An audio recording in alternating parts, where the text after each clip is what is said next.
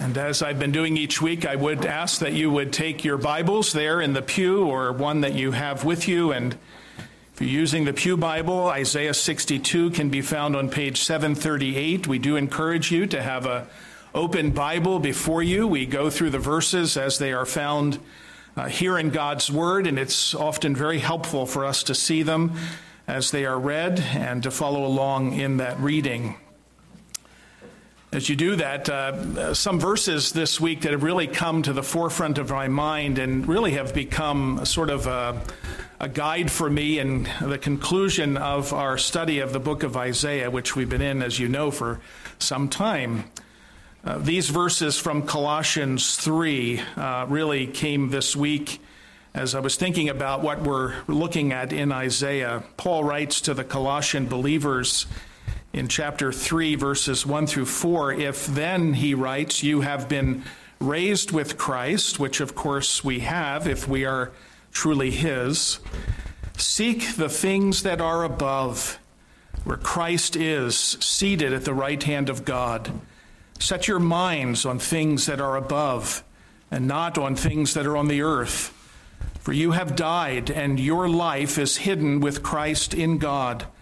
And when Christ, who is your life, appears, then you also will appear with him in glory. Now, in these verses, in this book of Colossians, the Apostle Paul is following his traditional pattern.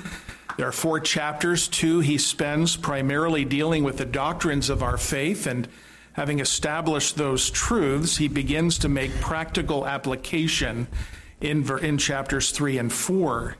And so it's very significant to me, at least, and I hope to you, that in the very first verses of the practical section, he reminds all believers that living this life in Jesus begins with taking our eyes off of this world and off the things of the world and looking and seeking those things which are above.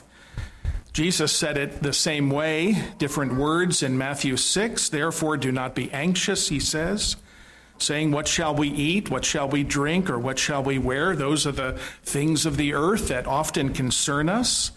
For the Gentiles seek after these things, and your heavenly Father knows that you need them all. But, he says, instead, seek first the kingdom of God and his righteousness, and all of these things then will be added unto you. The Apostle John echoes the very same thought as he writes in his first letter, as this temptation to be consumed by the things of this world faces every one of us. He says, do not love the world or the things in the world. If anyone loves the world, the love of the Father is not in him. For all that is in the world, the desires of the flesh, the desires of the eyes, and the pride of life, is not from the Father, but is from the world. And the world is passing away, along with its desires, but whoever does the will of God abides forever. Set your mind, then, on the things which are above, where Christ, who is your life, is. He is your glory, he is your crown, he is your chief delight, believer. By the grace of God, your life is hidden with Christ in God. And when he appears, or when he calls you home, you also will appear with him in glory. For glory dwelleth in Emmanuel's land. It's all about glory, and so our eyes are to be fixed on glory. Now, I begin this way this morning to simply help us to see that what Isaiah is doing in chapters 60 through 66, the last portion of his prophecy, is he is calling the remnant to look to glory, to look beyond the earthly things, beyond the temporal things, beyond even the temporal city of Jerusalem, to whom the Lord will bring them, or to which the Lord will bring them when he delivers them out of the bondage of their captivity in Babylon. Remember, Isaiah is writing to an audience that is comprised of the people who are in captivity. He's writing to a future generation. He's telling them as they prepare to leave that their hearts, their minds, their eyes are not to be set on the things of the earth. And so he sets before them these glorious and beautiful visions, these images, these pictures of the glory that God has prepared for all who believe in him and who trust in him. And that glory, as we've seen in Isaiah, has already begun to take shape in our own lives through the coming of Jesus and his work of grace in our lives. And so, as I've said, all of these times we've gathered together, we are looking in Isaiah 60 through 66, primarily looking at heaven. And that is not a bad thing for us to do as we conclude this study. And so I would ask that you would stand as we read once again God's word, Isaiah 62, only 12 verses, and that you would give your attention to this, for it is the word of the living God. For Zion's sake, I will not keep silent, and for Jerusalem's sake, I will not be quiet, until her righteousness goes forth as brightness, and her salvation as a burning torch. The nations shall see your righteousness, and all the kings your glory. And you shall be called by a new name that the mouth of the Lord will give. You shall be a crown of beauty in the hand of the Lord, and a royal diadem in the hand of your God. You shall no more be termed forsaken, and your land shall be no more be termed desolate. But you shall be called, my delight is in her, and your land married. For the Lord delights in you, and your land shall be married. For as a young man marries a young woman, so shall your sons marry you. And as the bridegroom rejoices over the bride, so shall your God rejoice over you. On your walls, O Jerusalem, I have set watchmen. All the day and all the night they shall never be silent. You who put the Lord in remembrance, take no rest and give him no rest, until he establishes Jerusalem and makes it a praise in the earth. The Lord has sworn by his right hand and by his mighty arm, I will not again give your grain to be food for your enemies, and foreigners shall not drink your wine for which you have labored.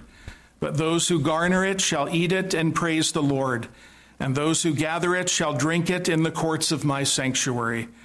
Go through the gates, prepare the way for the people.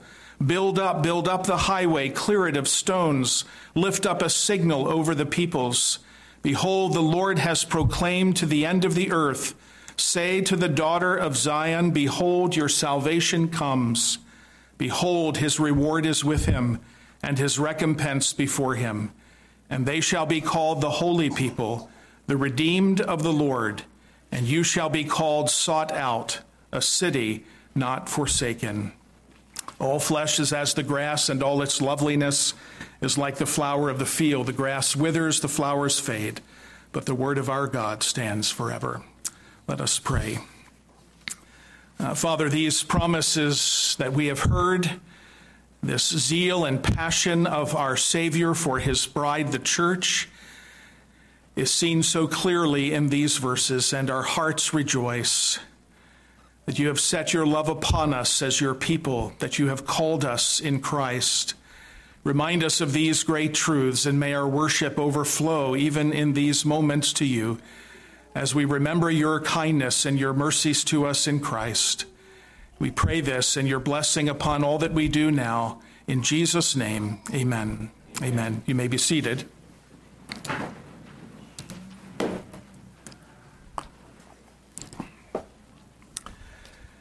In these final chapters, and by that I mean 60 through 66 primarily, we are looking in our study of Isaiah, remembering that he is speaking again to the captives in Babylon. He's preparing them in all that he is teaching us, really from chapters 40 through 66. He's preparing them for God's great deliverance from their captivity. That's clearly the immediate context, but that context serves as a picture and a paradigm for what he really wants them to see, and that is heavenly things. He wants their eyes lifted from the things of the earth beyond what they could ever imagine to the glory that God has prepared for them. That is something, as Isaiah 60 verse 5 reminded us, that makes their hearts thrill and tremble with fear. And that is the response we all should have as we consider the work that God is doing in this world, as he calls a people to himself, as he gathers us together in one body, the church, made up of Jew and Gentile alike. These are the things Isaiah is talking about, things that commenced with the coming of Christ in his first appearance coming to this earth, and things that will be consummated and brought to its fullness and completion when Jesus himself returns. Now in chapter 60, there he speaks of the glory to come when the church, made up again of Jews and Gentiles alike, will shine in the world in the midst of the darkness of this world. He will make his people, Isaiah 60 reminded us, beautiful and glorious, and he will speak to them of the fullness of glory that is still to come, of heaven itself, the hope of every true believer, the place that right now many of our brothers and sisters have gone before us and enjoy now in the presence of our Savior forever, Christ returning, and he will bring us together with them into the new heavens and the new earth, where everything that he has promised will be brought to fulfillment and completion. That's what Isaiah tells us in these chapters. In chapter 61, we focused last week when we studied this chapter primarily on the means, or by whom will this be accomplished. And of course, we learned as Jesus took the words of Isaiah 61 into his own mouth, as he declared to his hearers on that first time in the synagogue in Nazareth, that these words are fulfilled in him, that Jesus is the means. He is the way in which the Lord will accomplish this great work. It's through Jesus that he is gathering a people to himself as his ministry continues through the Acts of the Apostles, through the New Testament, and down to our very day in which we are living. It is through Christ, his work, that all of this is taking place. The Lord is about a great and marvelous work as he gathers a people from all the earth and unites them together in Jesus Christ. Believers, we are told in Acts or Isaiah 61, we are told that believers will be clothed with the perfect robes of Christ's righteousness, covered with the garments of salvation. These are images. This is imagery of something that is far beyond a temporal, literal city here on this earth. This goes far beyond that. This is a glory that this earth knows nothing of except what it sees in the church herself. Earlier in Isaiah, during the second of the four main servant songs of Isaiah, the Lord reminded his people of this great truth. It is too light or too small a thing that you, the Father speaking to the servant, that you should be my servant to raise up the tribes of Jacob and to bring back the preserved of Israel. I will make you as a light for the nations, that my salvation may reach to the ends of the earth. Now in chapter 62, as you've heard it read, the Lord builds upon these very themes and adds to them and expands them for our great encouragement this morning. So the themes are familiar. They've kind of flowed through 60 and 61. Now we look at 62 this morning. And as we did last week, we can divide this chapter into two main sections. In the first chapter, 62, verses 1 through 5, we see Zion renamed. And then secondly, in verses 6 through 12, we see Zion preserved. Let's look together first at Zion renamed. Remember, as we've been studying Isaiah, the term Zion, used by Isaiah so often, is a reference not merely to a city. Sometimes it refers to Jerusalem, the city. But it's a term that Isaiah uses primarily to talk about the people of God who are referenced as a city into which God's presence comes. And it sort of foreshadows the words of the Apostle Paul when he talks about the Lord building a temple made up of people, individual bricks, if you will, into which the Holy Spirit comes and resides. Zion is a picture of God's people gather together in one. Now, in chapter 62, the immediate question that we face in verse 1 is, who is the I? Who is the speaker here? For Zion's sake, I will not be silent, and for Jerusalem's sake, I will not be quiet. Now, many choices have been offered, and some more than others are helpful.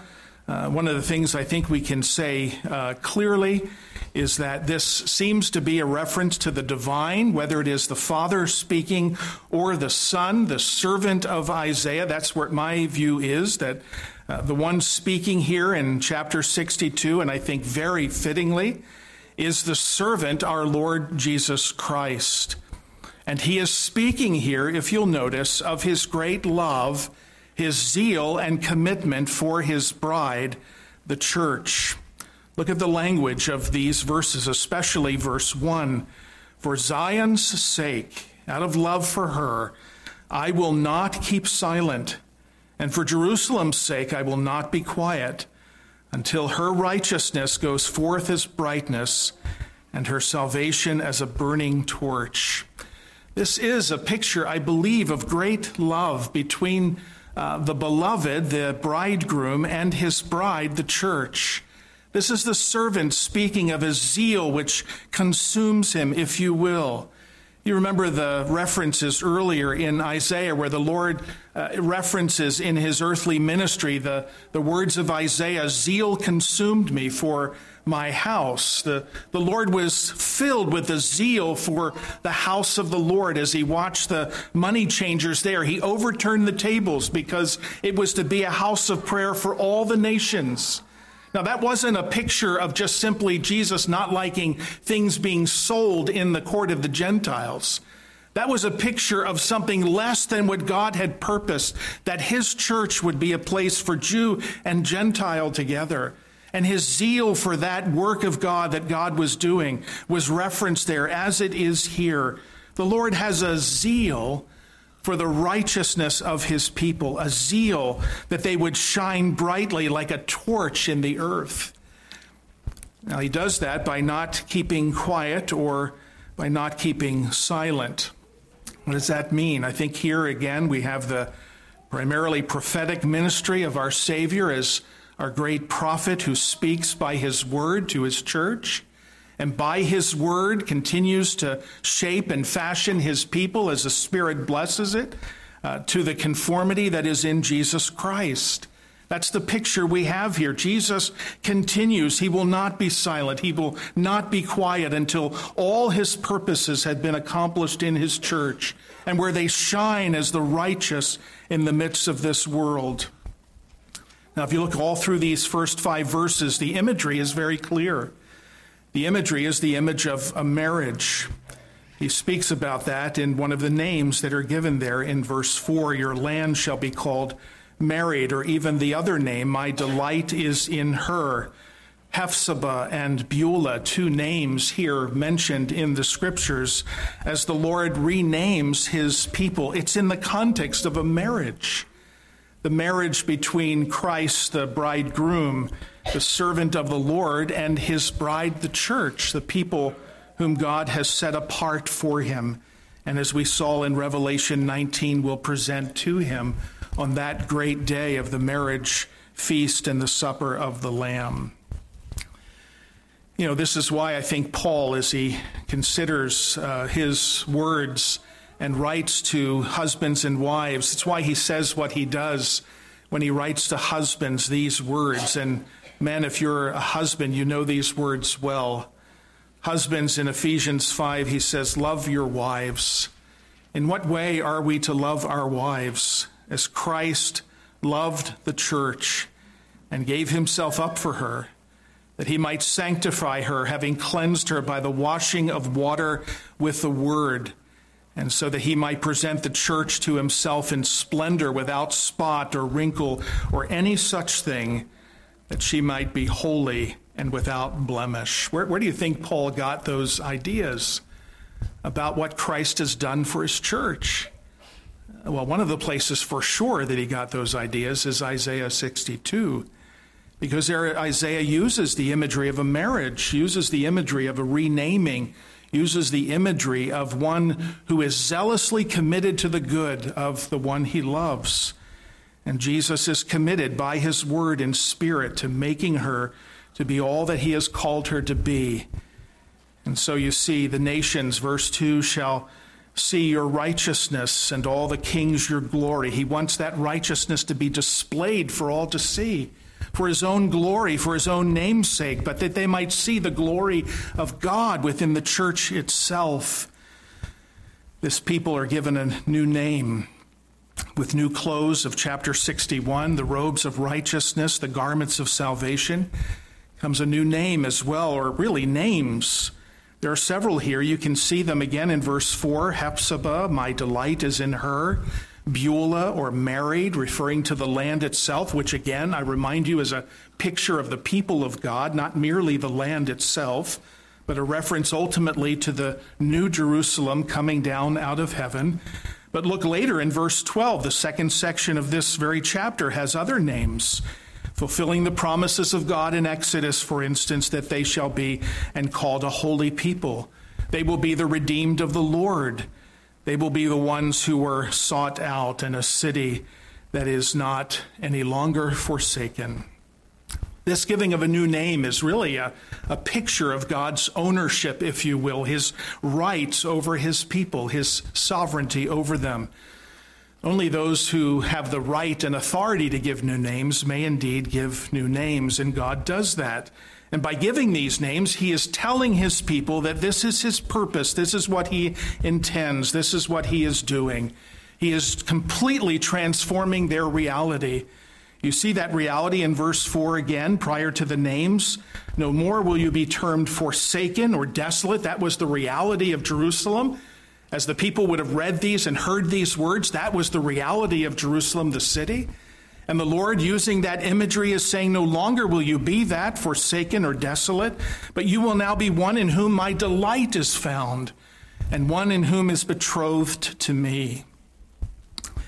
In God's providence, as many of you know and have been praying for our family, we've been reminded of this truth in our own lives as a family.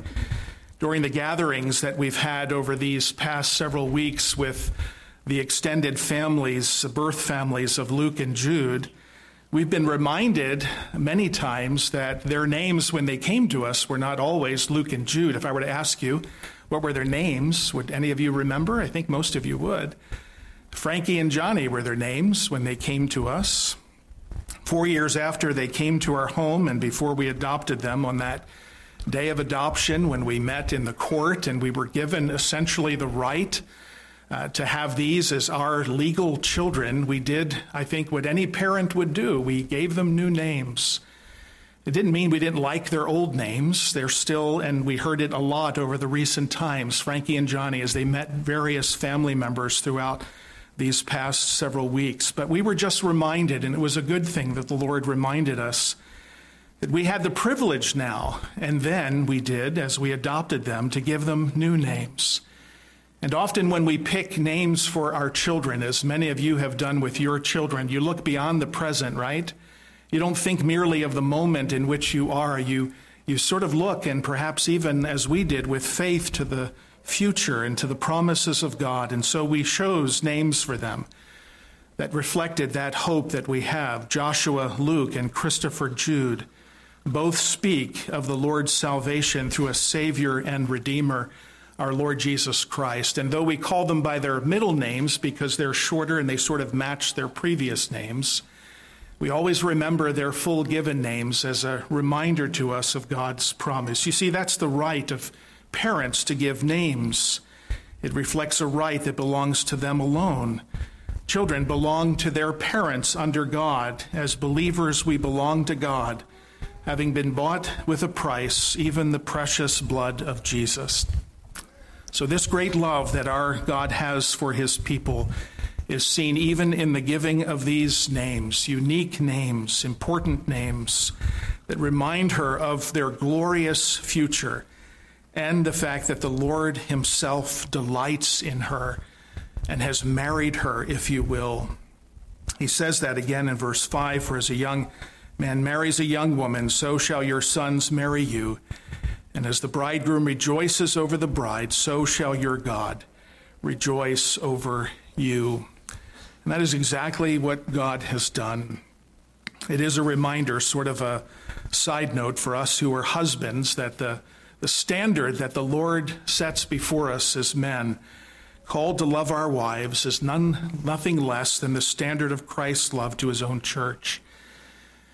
In our day, most of the time, the objection to reading Ephesians 5 in a wedding ceremony is the phrase that says, wives, submit to your own husbands as to the Lord.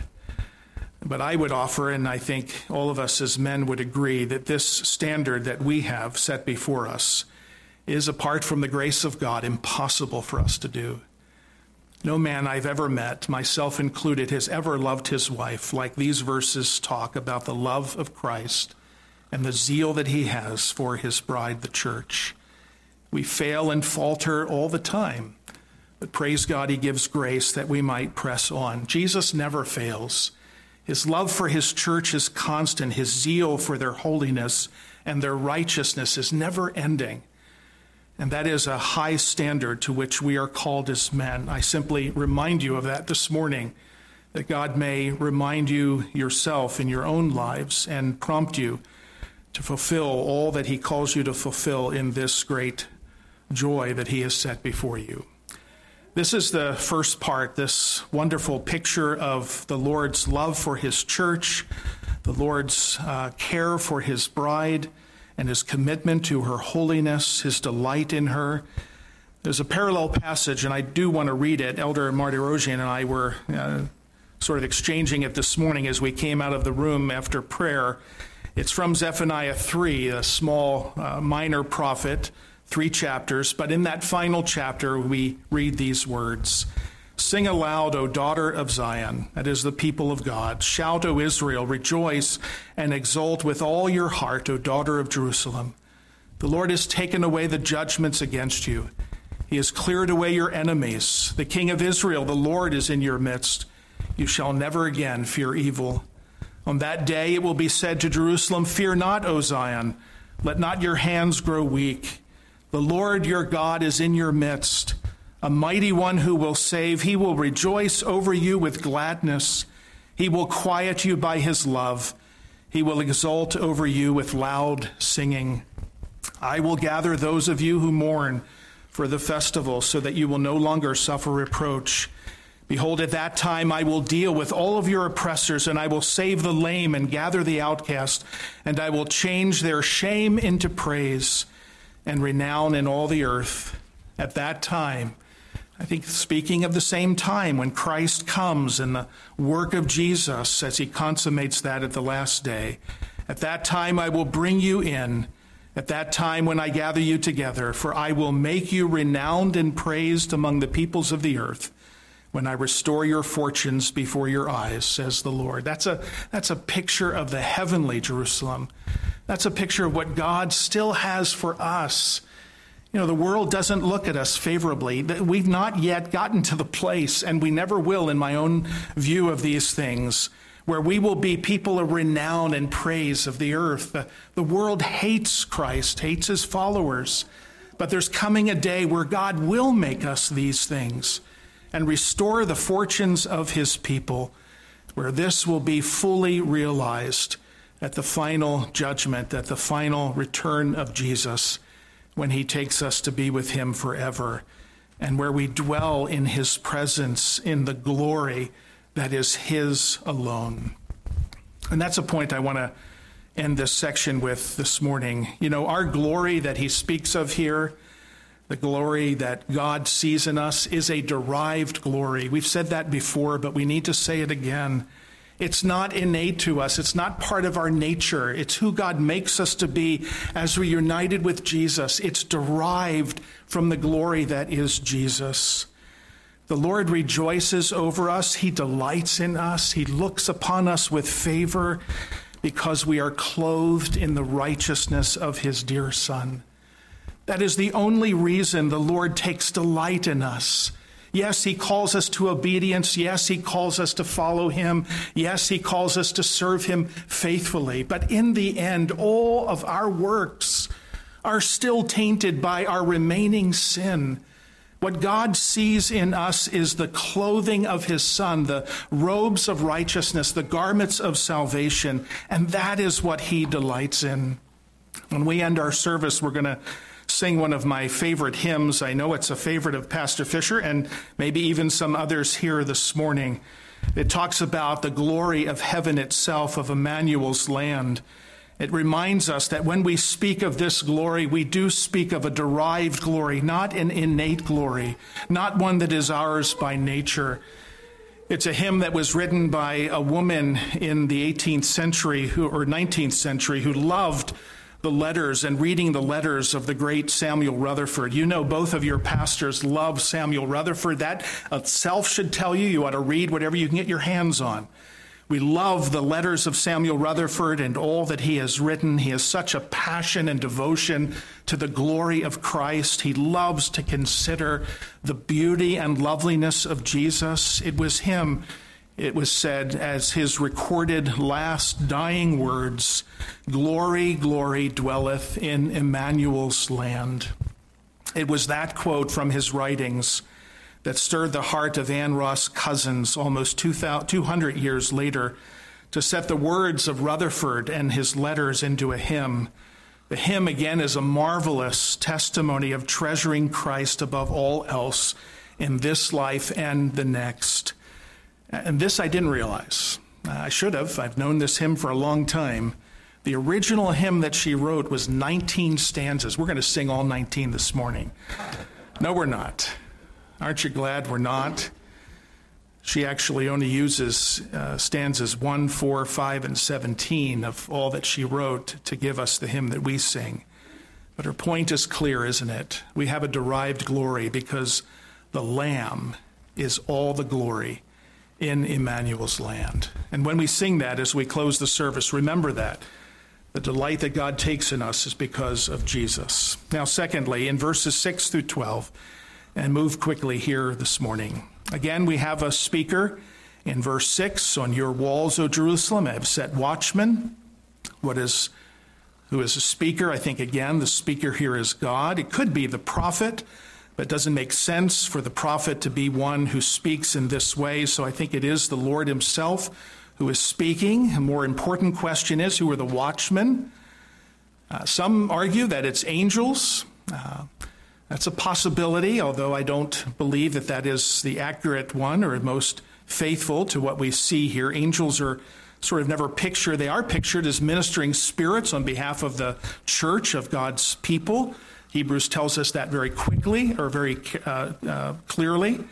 But it's unlikely that they would be the ones who are interceding themselves for us and giving God no rest. I think it is probably more specifically the prophets that the Lord raises up over generations, that he might continue to proclaim his word to his people. I think it is broader. I think you get to the New Testament, you see a broadening of this to pastors and teachers, for instance, as watchmen set upon the walls. And I believe, ultimately, it's a picture of the whole church. We are, after all, a kingdom of priests unto our God. We function in that role, if you will, of priest interceding before the Lord. So I think all of us can be seen in this very thing. But what we have here again is a picture of God's preserving of his people. All throughout here there's reference to enemies. In verse 8, there are always enemies of the Lord. We saw that in the recent news report coming out of Haiti. There are those who hate the Lord, hate his servants, and will do whatever they can to stop them. And so that is always the condition of the church in the midst of this world. And so here we see the Lord preserving. I've set watchmen all the day and all the night. They shall never be silent. I think a reference to their prophetic ministry, continuing to proclaim the word of God as he reveals it to them and through them to the people, that they will never cease to speak the truth of God's word. You who put the Lord in remembrance, that's a reference, I think, to the work of their ministry, to constantly put the Lord and his word before the minds and hearts of the people who take no rest at all who are tireless shall never be silent all day and all night. This is something beyond just ordinary watchmen who would have cycles of their service. They would go for 8 hours, if you will, or however many hours after another, and they would take a rest. This is a picture of something greater and ongoing, not merely a physical city that needs to be guarded. This is a picture of spiritual realities that are referenced here, how God is preserving his people. He makes an oath in verse 8 and 9, an oath and a promise. He swears that he will in fact deliver by his mighty arm his people, that he will turn their fortunes again, no longer giving their grain to their enemies, but rather allowing them to enjoy the work of their harvest and what they have labored for. As they gather, they will participate and drink it in the courts of his sanctuary. Again, this is language, Old Testament covenant language, tied to the land, to picture and express the spiritual realities of what God is doing among his people. And then verses 10 through 12, you have another picture of God calling his people to go forth. I think the gates in verse 10, I agree with those who see the gates as the gates of bondage in Babylon. Go through the gates of bondage, he says. Remember, the immediate context is the deliverance of the people from Babylon itself and from their captivity. So go forth through the gates as the Lord opens them. Prepare the way for the people. We saw that several times in Isaiah. Make straight the paths, build up the highway, clear it of stones, remove any obstacle whatsoever, so that the people may come into the presence of God. Say to the daughter of Zion, behold, your salvation comes, and his reward is with him. Ultimately, I think a picture of the coming of Jesus, even as he rides on the foal of a donkey into Jerusalem. These references would come to the minds of the people. The salvation of the Lord comes. His reward is with him, his judgment against his enemies with him as well. And then verse 12 finally says, God will finally fulfill through all of this what he has promised of old. They will be a holy people. They will be the redeemed of the Lord. They will be ones who are sought out, and a city no longer forsaken. They have a glorious future, is what he's saying. And God is preserving them until that future comes to pass. That's the picture of verses 6 through 12. God's preserving of his people throughout all the ages until he brings about the full measure of it when Christ returns. As I was studying this week, I was reminded of a wonderful and perhaps forgotten sort of illustration that I know I've used in the past. It comes from a small town in Germany called Herrnhut. Perhaps some of you have heard that. I'm sure Jack has heard of it, and maybe others who know Germany well. This little village of Herrnhut means, or probably Herrnhut, means the Lord's watch. Its name comes from an incident that happened there back in the 18th century. On June 17th, 1722, a little band of religious fugitives from Moravia in the modern Czech Republic asked Count Ludwig von Zinzendorf if they might settle in some of his land there in Herrnhut. The Count agreed. One Moravian leader was Christian David, a potter who burned with zeal for the things of the Lord. Zinzendorf as well was a man of deep religious conviction and piety. He and his wife had dedicated their lives to serving the Lord Jesus Christ. Herrnhut had become a gathering place for many religious exiles, and often from very different backgrounds. And one of the things that troubled Zinzendorf is he sort of ended up taking leadership and sharing leadership of this small group of Moravian believers, was that they had come, and others had come from various backgrounds, and he was concerned about the potential division that would be present, and often was present, as they were coming from slightly different doctrinal backgrounds. And so we read historically that on August 13th, 1727, 5 years after they settled, at a baptism and communion service, the Holy Spirit moved through the room, they write. Differences seemed to dissolve. All embraced one another in forgiveness and a spirit of love. And Christ became central to their thinking. They established a 24-hour, round-the-clock prayer vigil which lasted for 100 years. The fervent prayers resulted in the sending out of missionaries to many lands, the first Protestant mission outside Europe and North America. Thus Herrnhut reached out and touched other lands. Moravians influenced John and Charles Wesley. Moravian missionary zeal prompted William Carey's effort to reach India for Christ, as he said to those to whom he was speaking, "See what these Moravians have done," in his appeal to be commissioned as a missionary to India. You see, they became watchmen on the walls of Zion. Zinzendorf, as you know, wrote the words to the hymn we ended our service with last week. "Jesus, be endless praise to thee, whose boundless mercy hath for me a full atonement made and everlasting ransom paid. O let the dead now hear thy voice, now bid thy banished ones rejoice. Their beauty this, their glorious dress, Jesus, thy blood and righteousness." Who are the watchmen of Zion today? I think the watchmen of Zion are ministers, pastors, teachers, elders within the church that the Lord Jesus clearly has set apart by ordination to guard, if you will, the deposit of truth committed unto the church once and for all. It is our unique responsibility as we stand in this pulpit week after week to proclaim the truth of God's word, not mixing our own thoughts or ideas and other influences into it, but simply to proclaim Christ and him crucified. It is our responsibility, uniquely perhaps, to guard that truth, to keep it from error, to protect the flock from those who would come in to steal away the sheep and to lead them in error. Clearly, that is what Ephesians 4 tells us, that in order for you as believers, the sheep of God's fold, in order for you not to be tossed to and fro and carried about by waves, every wind of doctrine, he's given to the church these men, elders, ministers of the gospel, and teachers within his church, to guide, to lead, to protect, and to call them to look unto Christ. But you know, as I said, I think it extends beyond that. That might be the formal sort of equivalent of the prophets. But every believer shares in this work as well. Every single believer who has been joined to Christ by the Lord's great work is called to be a watchman. Every one of us. And so believers share in this work under the new covenant in the body of Christ. And we ought to take that, as we see when we close, very seriously. Well, those two parts, I think, are there before us.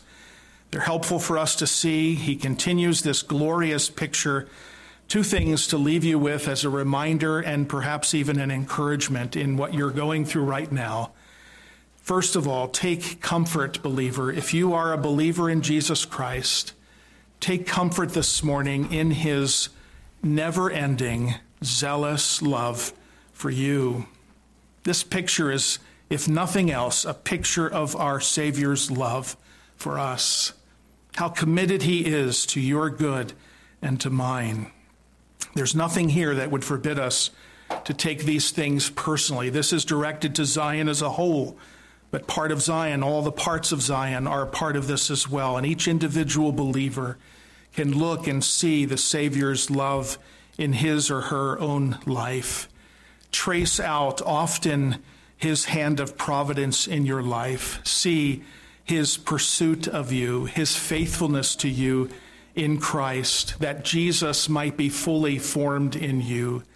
Understand and interpret everything that happens in your life, no matter what it is, good or bad by your own definition and view, no matter what it is, understand it all as an expression of his love. That's really what this passage teaches us. And upon this, the passages of the rest of the Bible. He does work all things together for good to those who love him and who are the called according to his purpose. God's great purpose, and hear this morning, you know this, but hear it again. God's great purpose in your life and mine, if you are a believer, is simply this, is to make you more like Jesus. That's it. He's doing it every day through every means that he's appointed in your life, is to make us more like him, that we might shine forth, verse 1, as brightness and be as a burning torch in the world and among your family and among those you work with, etc. Take comfort, believer, true comfort in his love for you. It is relentless. It is zealous. You see it in these verses. He is committed to loving you. He delights in you. And it's all because of Jesus that you have been united to him. And so individually, take great comfort in that truth. It will serve you well as you walk through the very difficult and deep waters of trial and suffering, to know that even those are part of his expression of love for you is a great, great comfort.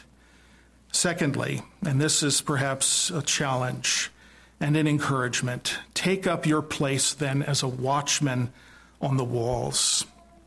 We've seen the main point of our text, distinguishing the various gifts given to his people. We understand the primary emphasis upon prophets first, and then pastors and teachers and leaders, the apostles themselves.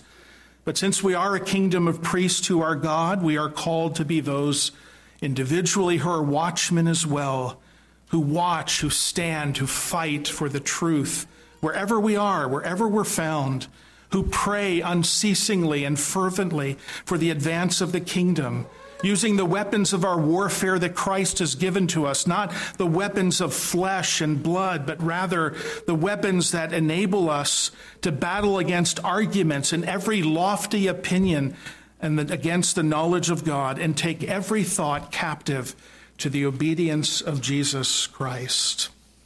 You and I are called to be watchmen, to guard the truth generally as God allows us, within our families, within our workplaces, within our interactions with various people, to speak boldly for the sake and cause of Christ, and to demonstrate by all that we do that we are his.